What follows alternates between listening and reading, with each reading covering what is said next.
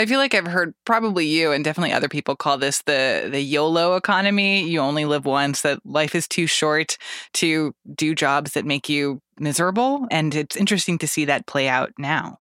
Exactly. I've been referring to it as YOLO on steroids. Obviously, people knew this basic mantra before, but the pandemic, the trauma of all of this has just reinforced it for a lot of people. And that's why not only are we seeing record numbers of job openings, but this data showing us that nearly a record, again in July, it was only topped in April, of people quitting their jobs. So even people who have employment are really rethinking, is this the place I want to be? From the newsroom of the Washington Post, this is Post Reports. I'm Martine Powers. It's Thursday, September 9th. Today, we're talking about how the pandemic has fundamentally changed so much about work and the economy around the world and here in the U.S. One sign of that is this weird paradox that there are so many unemployed Americans right now and so many job openings. So theoretically, those unemployed people should be filling those jobs, but they're not. There are basically 80 unemployed people for every 100 jobs, or 1.25 job openings for every unemployed American. That's Heather Long, economics correspondent for The Post. And she says that this mismatch is probably going to continue for a while, even after millions of people lost unemployment benefits this past weekend. Both workers and workplaces are reassessing everything right now.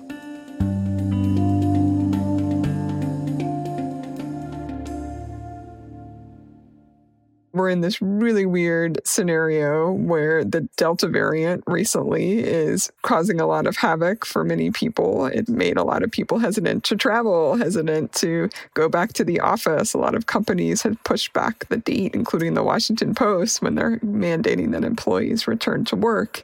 But even beyond those COVID impacts, which we know still exist, my team and I, as we dug into the details, we found a couple of things that I would flag for people.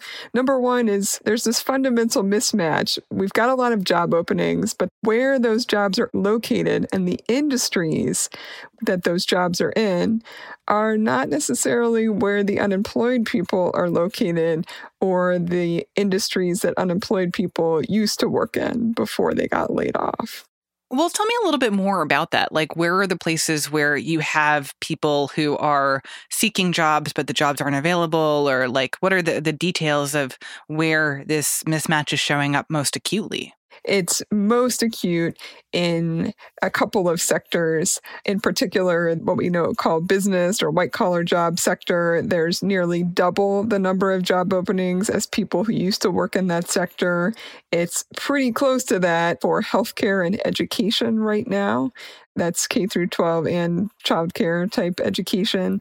And then we also see a lot of retail and restaurant job openings. I've done the same job for probably 30 years. One of the people that we profile is a woman named Annie Farley from Hutchinson, Kansas, and she's 63. I've run an embroidery machine. It was always, yes, I'll hire you back. Yes, you're going to come back. Yes, you're going to come back. Yes, you're going to come back. Lost her job in the pandemic, and when she tried to get it back a year later, was basically told, sorry, we hired a younger, cheaper person than you. And now it's been a real struggle at age 63 for her to try to find another job. She ended up actually taking early Social Security, basically early retirement, but she's still hoping to find something. I've had to look for a job the whole time because I've been on unemployment. And I mean, nobody's beaten down the door to a 63-year-old, but I feel like people think I'm the problem because I won't go get a job. I mean, I would go get a job if there was, a good one. But I mean, it's like, what's the big deal? Just go work at McDonald's or whatever. And I don't want to. I'm 63 and I don't want to do that. And she's one of many older workers I've heard from who just feel like they're really given the shaft in today's employment market. And as we've been reporting and has been on the podcast, a lot of people who used to work in restaurants and retail don't want to go back. They feel like it's a real slog of a job and they want something different. And on the location side, there's a lot of job openings in the economy right now in the suburbs. I was just in suburban Maryland yesterday outside Washington, D.C. at a Wegmans grocery store, and you would not think the pandemic was still going on. The place was packed, and that's where there's a lot of hiring. And so what you see is, people who used to work in the city or used to be set up to commute to a city, are now seeing more job opportunities in the suburbs, and there's just not as good of transportation like metro lines and buses to get to some of these suburban jobs that are now growing and expanding. And of course, anyone who's paid any attention to the real estate sector knows real estate in the suburbs has gone bananas. So even if workers say, hey, that's where the jobs are, I want to move to that suburban Maryland neighborhood, maybe to work at that Wegmans, it's really difficult, incredibly expensive to do that right now. I'm also curious. I mean, you said that there has been some rethinking among people who are trying to get a job or thinking about getting a job in terms of what they want and what they think is the right job for them. Can you talk more about that? Like how this period has caused this great rethinking of employment? We've been calling it the great reassessment of work. I just hear it over and over again, and we've seen it in polling. A recent Washington Post poll last month found that nearly a third of workers under 40 want to change careers that they're in. I mean, that's just a huge amount of people rethinking their lives. And of course, so many of us either are the people rethinking or know people who are rethinking. Maybe I just hear that word flexibility. I want more flexibility over and over again. For some, that means the flexibility to work from home, at least for some of the time. For others, it means a more flexible job where they can spend more time with kids and family. For others, it means more time for mental health or more time to do hobbies and activities that they want. And you can see that there's a lot of strain to hire in jobs like retail and restaurants, or even manufacturing has struggled quite a bit in recent months. And people are just throwing up their hands and sort of saying, that's not what I want anymore. I'm interested in how that's played out demographically. If you're seeing certain groups who are more represented in this population of people who are like, I don't want to be miserable in these jobs anymore, and I don't want to do them. Across the board, we're seeing a lot of desire to do something different. But I would say from the polling that the Washington Post did, we did see a much higher percent of people who were under 40. So also workers of color and some, workers who maybe tended to live in more urban areas. So, it was an interesting mix. But again, this is something that I personally have heard in interviewing everybody from white collar executive level people to people who worked restaurant or retail jobs.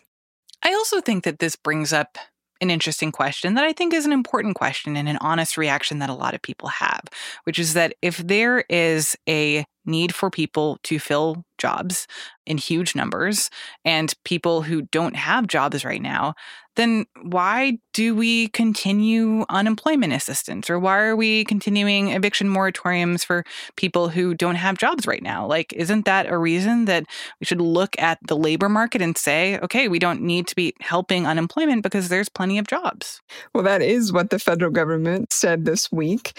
7 million people lost unemployment benefits entirely, and another 3 million saw their benefits essentially cut in half. So the average they would have been getting would have been around $600 a week, and that is now down to an average of around $300 a week. And there were a number of states, 22 states, that rolled back those benefits early over the summer. It's early days. What we did see with those states that acted early over the summer is a little bit surprising. We saw actually employment did not surge in those states that ended the benefits early, as you may have expected. We did see some higher incidents of people reporting, that they were struggling to eat and pay bills again. And the big one that I think people forget is we saw a little bit of a hit to those state economies because there wasn't as much spending. Again, if you're taking away, if somebody's going from $600 to $300 a week, or obviously from $600 to zero, they are not going to spend as much on food, on shelter. They're not going to pay all their credit card bills. So I would just say, I think the most middle of the road way to say this is the ideal in the United States is we would not totally cut people off unemployment. We would have some sort of a better state program. These programs are state-based at the moment where, again, if somebody got laid off in the middle of August, they shouldn't be cut off completely. They should be allowed to apply for unemployment. That's interesting what you said, though, about that in places where unemployment benefits have expired or the state has gotten rid of them, that we haven't actually seen that increase in people getting hired. What do you think is going on there? There's a lot of theories. Some conservatives argue that it just hasn't taken enough time, and they may be right. People have been saving up some of that money. It gives them a bit of a cushion, and they don't feel maybe the urgency. What I would argue, again, is this theme, this YOLO or this great reassessment theme. And what I hear a lot on the ground from people is, I don't feel that I have to take the first job available to me. I have this dream of trying to get a better job or switch careers. And so I was just on the phone with a woman yesterday. She and her husband moved to Phoenix. They're trying to build up a better career after working about 10 years. They're in their early 30s. And she said, I did get a job offer in August, but I didn't take it because it wasn't a lot of money. It was a $15 an hour job. I want to hold on, see if I can get something better in September or October or November. Now, this could be a very different conversation a few months down the line if they can't pay their bills, and they feel more urgency. So how are employers meeting those demands of people who say, look, I don't want to be doing the same work I've done for the last 10 years, and I want to be at a place where I have a career path or get paid more or feel like I'm not doing work that is grueling and unlivable? Employers have to change, and many of them are changing. If you look at almost any job ad, even for a retail job or a restaurant, they are stressing that this isn't a dead-end job, that this is a job where we promote people who start as a cashier, as a line cook, and they end up as the store manager at Chipotle or Walmart, a few years down the line. Every company is trying to do something like that, paint this image that this isn't just a job, this is a pathway for you. You can see a lot of companies, big companies coming out, talk up that they've helped people retrain. So they don't want them to be warehouse workers forever. They help them to try to get to their dream. So I think that's really interesting. Another thing that was fascinating, Martine, is we just had a Harvard Business School study come out that pointed out that a lot of the companies, particularly big companies, use these screening tools, these robots, these artificial intelligence to scan all the resumes that they get on a site like Indeed or LinkedIn. And they just get so many of these, thousands in many cases, they can't read them all. And the problem is these artificial intelligence is doing a very bad job in many cases. They are leaving out millions of people, particularly anyone who has a job gap or doesn't have sort of the perfect resume, so I just keep encouraging employers, no, there's no simple fix, but at this moment in time, we do have over 3 million Americans who are unemployed, but have been unemployed for a pretty long time, for 6 months or more. And those people, in many cases, are ready to get back to work, and don't overlook them. Well, that's interesting in terms of long-term changes that maybe could stay with us for a long time, that those historic things that people worry about, having a gap on your resume or having a kid and taking time off and trying to get back in the job market, that it can be so hard, that maybe this could be a solution for that, that there is this forced increase of openness toward the non-traditional job candidate. That would certainly be a huge plus if it happened. We have seen a lot of wage growth, particularly in industries like retail and restaurants. Restaurants now pay on average $15 an hour for the first time. That happened just recently. Same thing with grocery stores, on average now pay $15 in the United States. And a lot of places that never used to offer benefits are now offering at least some basic healthcare benefits, including mental health care. So I think that's a real positive. I'm starting to hear from companies, some larger companies, particularly in the retail space, that are opening their own daycare centers as they realize that, there are some more employees, particularly women, we could potentially get to come work for us. I was just on the phone with somebody recently, and they said they were offered not only a higher pay than they were expecting, hourly wage, but when the company came back and said, we'll pay your mileage. Some people argue the power has shifted into the hands of workers. It'll be interesting how long that lasts. Heather Long is an economics correspondent for The Post. After the break, we're looking at how the pandemic has disproportionately affected working women around the world and what this means for the future of work. We'll be right back.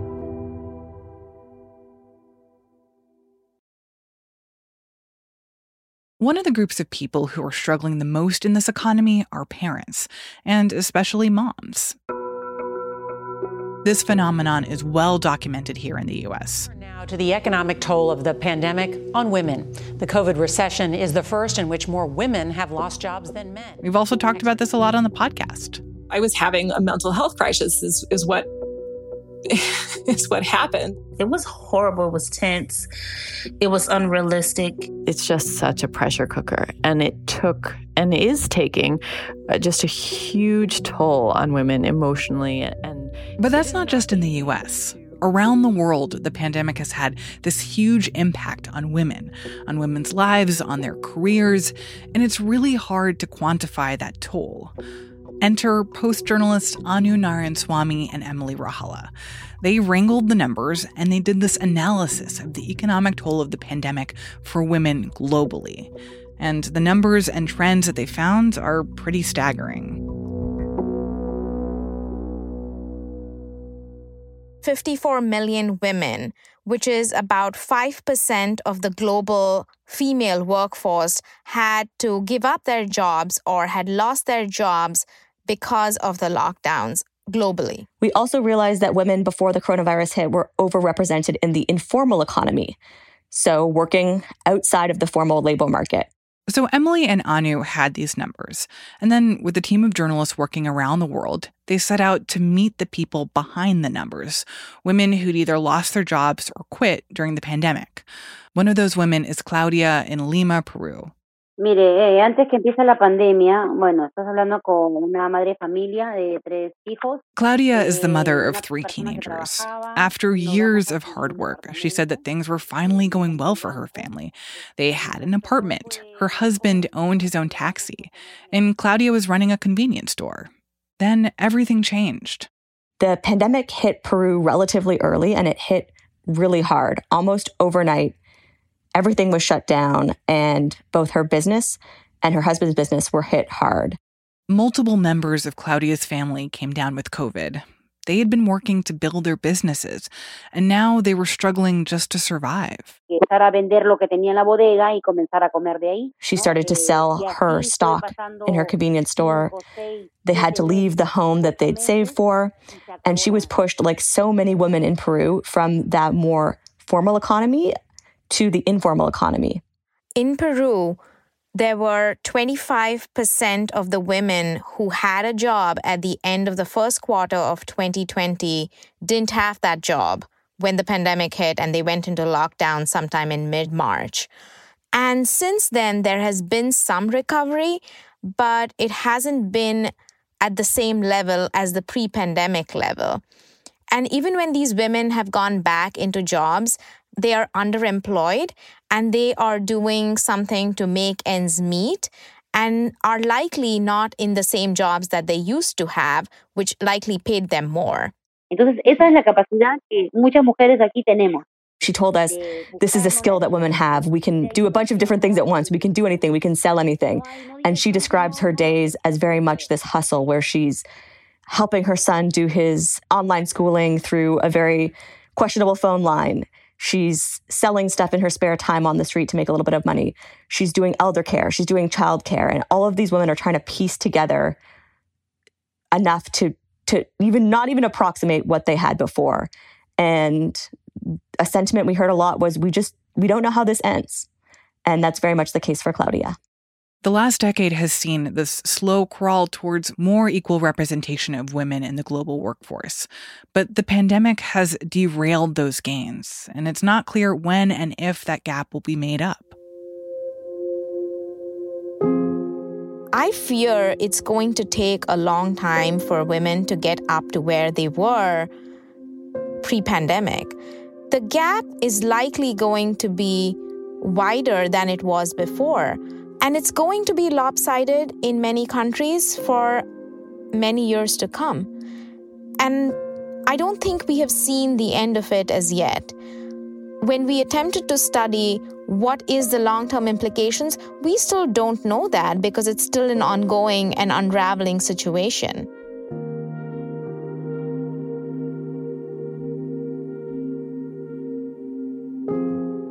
Anu Narayanswamy is a data journalist for The Post. You also heard from Foreign Affairs reporter Emily Rahala. Claudia is just one of the women that Emily and Anu featured in their story about setbacks for women in the global workforce. And seeing the data laid out paints a very powerful picture. We'll include a link to that story in our show notes and at postreports.com. That's it for Post Reports. Thanks for listening. Today's show was mixed by Rennie Svirnovsky and produced by Maggie Penman and Sabby Robinson. You can learn more about the stories in today's show at postreports.com and join the conversation online using the hashtag postreports. I'm Martine Powers. We'll be back tomorrow with more stories from the Washington Post.